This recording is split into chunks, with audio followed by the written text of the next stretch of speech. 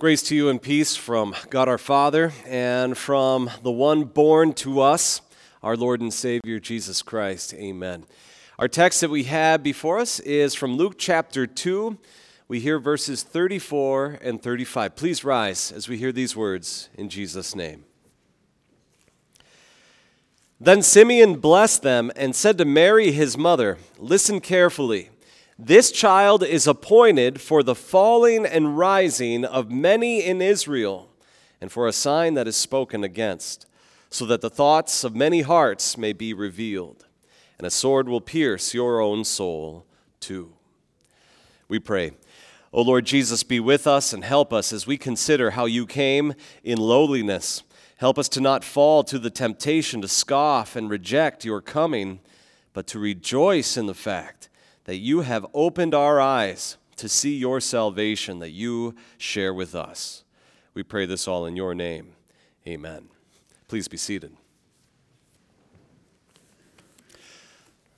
Simeon, the old man in the temple who joyfully greeted his Savior Jesus along with Joseph and Mary, he spoke some interesting words to Mary in our text.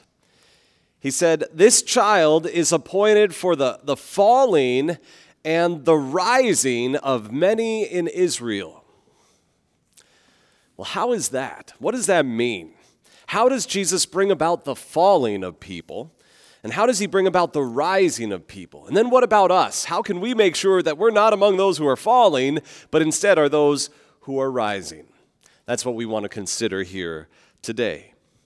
And first of all, let's consider what it means that Jesus becomes the fall of many in Israel.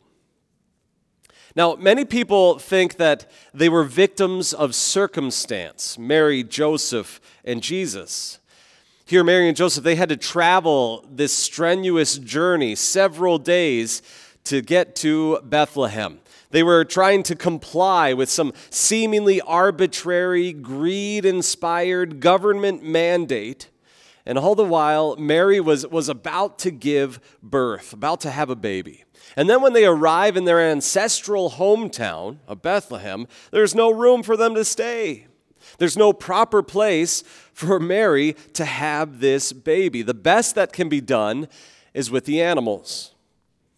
Definitely not a comfortable place to give birth, not a clean place. It was lacking all the normal things that you'd want and expect when having a baby.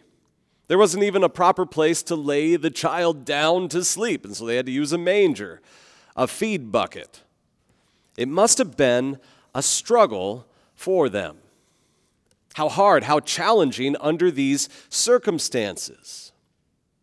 Now, as people throughout the ages and people today hear this story of the first Christmas, it doesn't strike them at first as being offensive. The account as we see it and as we think about it, and as we see it portrayed sometimes in nativity scenes, it comes across, doesn't it, as rather peaceful and serene. It might even look kind of warm and cute. If there's any negative feelings associated with the nativity, it's because people are sympathizing with Mary and Joseph, and they feel sorry for Jesus, that he had to face these hardships. But dear friends, is that the reason why God gave us this account at Christmas time? So that we might think, oh, poor Jesus. He had to be subjected to all these terrible circumstances, even from birth? Actually, the Christmas account is offensive, isn't it? And isn't it even meant to be offensive? This is an account that's given to us not to inspire warm fuzzies. Instead, it's meant to be jarring. It's meant to be shocking to us that God would come to us in such a way as this.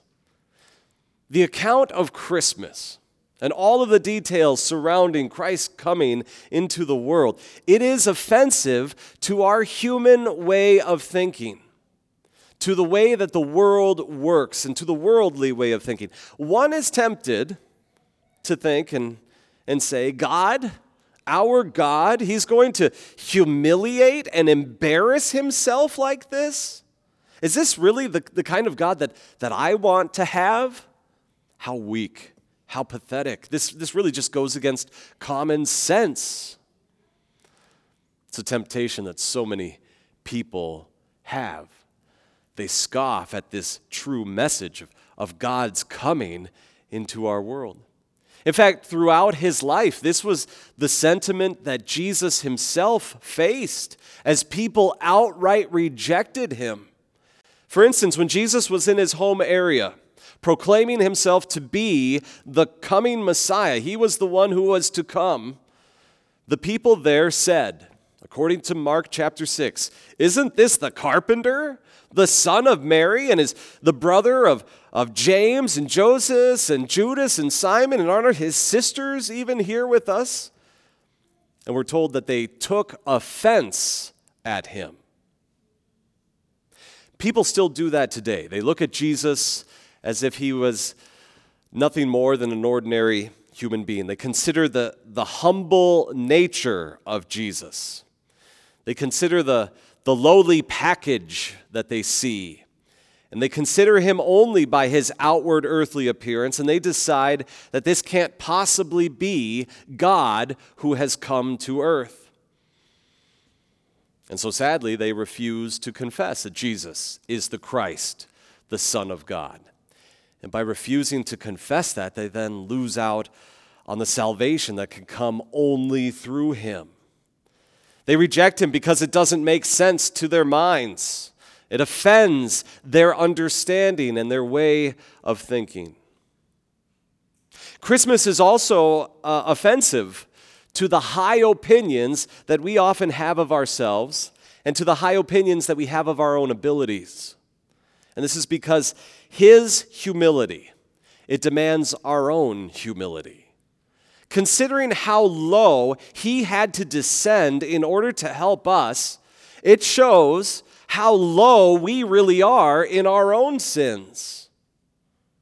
But then the self-righteous nature in our own hearts is offended, isn't it? Sure, I know I'm not great, but did God really have to go to these lengths for me? That's kind of insulting to my own works, to how good I am, to my own efforts. I'm a good person, better than others. In order to have Christ's salvation, we must first of all see and appreciate the depths of our own sinfulness.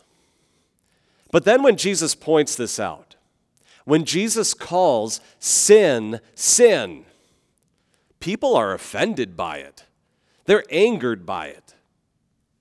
And we see this example throughout the scriptures, perhaps most notably with the Pharisees. Jesus calls the Pharisees out again and again. "Woe to you," he says, "for trusting in yourselves, for rejecting what should be so obvious from God's clear word." And even though Jesus would approach them and warn them again and again and point them back into God's word, how did they respond? By wanting to get rid of him all the more. They were plotting to murder Jesus. Or when Jesus preaches the law in his hometown synagogue in Nazareth, he preaches the harsh law to the people there. And what do they do in response to it? They want to take him and throw him headlong over a cliff. Self-righteousness remains a temptation for us too. I'm not that bad, we might try and think. But then when we hear that we are that bad, well, then we're tempted to ignore the diagnosis. And then we try to push Jesus aside as small and unnecessary. Martin Luther has this great quote. He says, "If you see yourself as a little sinner, you will inevitably see Jesus as a little Savior." The coming of God into our world in the person of Jesus also challenges our hearts. It demands a change of heart, and our hearts find that to be offensive at times. If we are going to put our faith and our trust in Jesus, that requires a change of heart. It requires full commitment of the heart. We can't give half our hearts to God and the other half to idols. God says that he's going to vomit out of his mouth those who are lukewarm. God is not interested in playing the hokey pokey with 1 foot in and 1 foot out. This challenges people because we get comfortable with what we have here in this world. And we get offended by the thought that something or someone might take these things that we like away from us, whatever it is. Maybe it's money or status and power or earthly, worldly pleasures. Maybe it's those pet sins and those vices that we have grown to love. If there's a new king that seeks to rule in our hearts, well, then that means all these other things need to yield. But our sinful nature doesn't want to yield these things. It wants to hold on to these things. It becomes protective of all of these things that it's grown to love. Think of King Herod. King Herod didn't want anything to come even close to taking away what he had gotten for himself here in this world. So much so that he went to the evil lengths of murdering all the infant and toddler boys of Bethlehem, just to preserve what he had. Dear friends, in reality, Christmas is offensive. Christ's coming is offensive to the world and to our worldly way of thinking. And Jesus himself admits as much. In Matthew chapter 10, Jesus says, "Do not think that I came to bring peace to the earth. I did not come to bring peace, but a sword." Jesus is offensive to the world's way of thinking, to our natural fleshly way of thinking. It is, as St. Paul explains, when speaking about the humiliation, when speaking about the lowliness that Jesus was subjected to, and especially the cross of Christ. St. Paul writes in 1 Corinthians, "It is offensive to the Jews, it's a stumbling block to the Jews, and foolishness, folly to the Greeks and to the Gentiles." And so Jesus proves to be the fall of many because they choose to reject him for these and many other reasons. Dear friends, please consider your own heart. Consider your own attitude toward Jesus. Do you take offense at him and his humility? Do you take offense at his preaching of the law and how he addresses your sins? Do you take offense at how he desires to come and possess your heart, and how that might push other things out of your heart? If you've gone astray, turn back to Jesus. Change your attitude so that you do not fall. Instead, see how he desires to be for your rising. And how does that happen? How is it that Jesus brings about the rising of many? Well, we see a beautiful example of that in the person who speaks the words of our text, the old man in the temple, Simeon. In Luke chapter 2, we hear that Simeon was constantly at the temple because he was waiting for the consolation of Israel. He was waiting with eager anticipation to see the Messiah. And God had told him that he would have that special privilege. Before he died, he would get to see the coming Messiah with his own eyes. And he wasn't about to let any human reasoning or any worldly way of thinking get in the way. He wasn't going to scoff at any humble circumstances that God might use in his plan. Simeon wasn't going to let any sort of self-righteousness rise up in his heart and block that Messiah. He wasn't going to let any other worldly concern distract him. He was committed to what God had revealed to him about his plan of love and salvation. During the past few weeks of Advent, we have been talking about preparing our hearts for the coming Savior. Pastor Peterson preached this awesome sermon about waiting on the Lord. And this is exactly what Simeon had been doing. He was living an Advent life, and now the wait was over. It was made known to him on that certain day in the temple The Holy Spirit gave him a special revelation that this specific little child, Jesus, was the one. Everything that he had been waiting for, it was going to be fulfilled in that child. Now, did Simeon, did he stop and examine Mary and Joseph and baby? Did he really think hard about it? Did he scoff at this humble little peasant child? Could he tell by the outward appearances? Could he prove to himself that this child was his Savior? Was it sensible for him to think, according to human reasoning, that that little baby was the one? Of course not. But Simeon believed it. He held to it. He was willing to go with what God had revealed to him. And we see that there's evidence of this as Simeon then sang out the beautiful words that you and I still sing, especially on Communion Sundays, the Nunc Dimittis. Simeon sings out, Lord, now you are letting your servant depart in peace. According to your word, you fulfilled what you said you would do, Lord. For my eyes have seen your salvation, which you have prepared before the face of all peoples, a light to lighten the Gentiles and the glory of your people, Israel. Simeon does the same thing that the shepherds did, that Mary and Joseph do, that those wise men are going to do. We'll hear about that in a couple weeks. They listen to God, not in doubt, not scoffing, not offended by God's plan. They all stood in amazement and wonderment of God. They were praising, they were worshiping God for what he had chosen to do and for the fact that he revealed it to them. And dear friends, God has revealed that same thing to you and to me. He has revealed Jesus to us.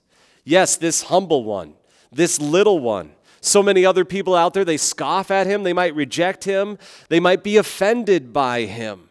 And yet, what do we find in this lowly little Christ child? What do we find and what do we receive by his holy, perfect life? What do we find and what do we receive by his crucifixion, his brutal suffering and death? What do we find in his rising from the dead on the third day? We find everything that is needed for our own rising. We find in Christ the power of God and the wisdom of God, as Paul writes. We find a message about how he lived for us, earning righteousness for us, how he paid for our sins upon the cross, how he's risen from the dead to assure us that we're going to rise. That simple message is a message that saves all who simply believe it. For the message of the cross is foolishness to those who are perishing, Paul writes, but to us who are being saved, it is the power of God. In Christ, we find God's plan for our salvation. We find revealed to us God's plan for winning us our forgiveness. We find God's plan of opening heaven to you and to me. And because we have this Christ child, we now also have the ability to do as Simeon does, depart in peace. And that doesn't mean that we just get to go out these doors today into our daily lives enjoying peace in spite of the storms that are raging around us. That's true. What a wonderful benefit that is. But we have a greater blessing. Simeon here, he's really proclaiming, I can have peace as I face death itself.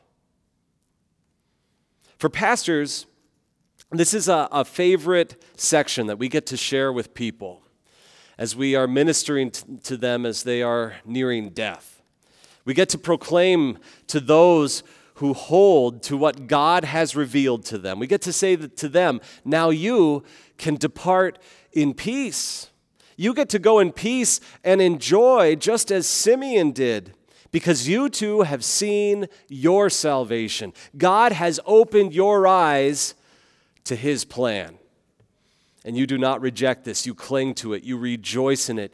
You take comfort in it. Like Simeon, you have found Christ, even though he's come to you in this humble, unassuming way, and yet you're not offended by it. He raises you up, and he will raise you up to life everlasting. Now for us, we don't get to take this small child, this baby in our arms, as Simeon once did. But we get to take this Christ child into our ears through the hearing of God's word. We get to hear this simple message: Jesus loves me, this I know. God has won salvation for us through Christ. What an awesome message that is. We take Christ and we have his righteousness poured over us in the name of the triune God when something as simple as water is poured upon our heads in the name of the Trinity in holy baptism. We get to take Christ now and we put him upon our own lips and into our mouth, and we receive with his own body and blood the forgiveness of sins. As we come to his altar and we receive this humble appearing package of bread and wine in the Lord's Supper. And yes, by outward appearances, the outward package, it comes across as something so lowly and humble, and yet in these means of grace, we find the power of God for our salvation. Do not be offended by these things. Jesus is coming to you and to me still here today. He's still active right here among us. He's at work for us here and now. He is at work for you and for your rising. Don't take offense at how he comes to you. Instead, join Simeon in seeing in this humble package, in seeing in this humble little one, our Lord Jesus. See in him our salvation. All glory be to him. Amen.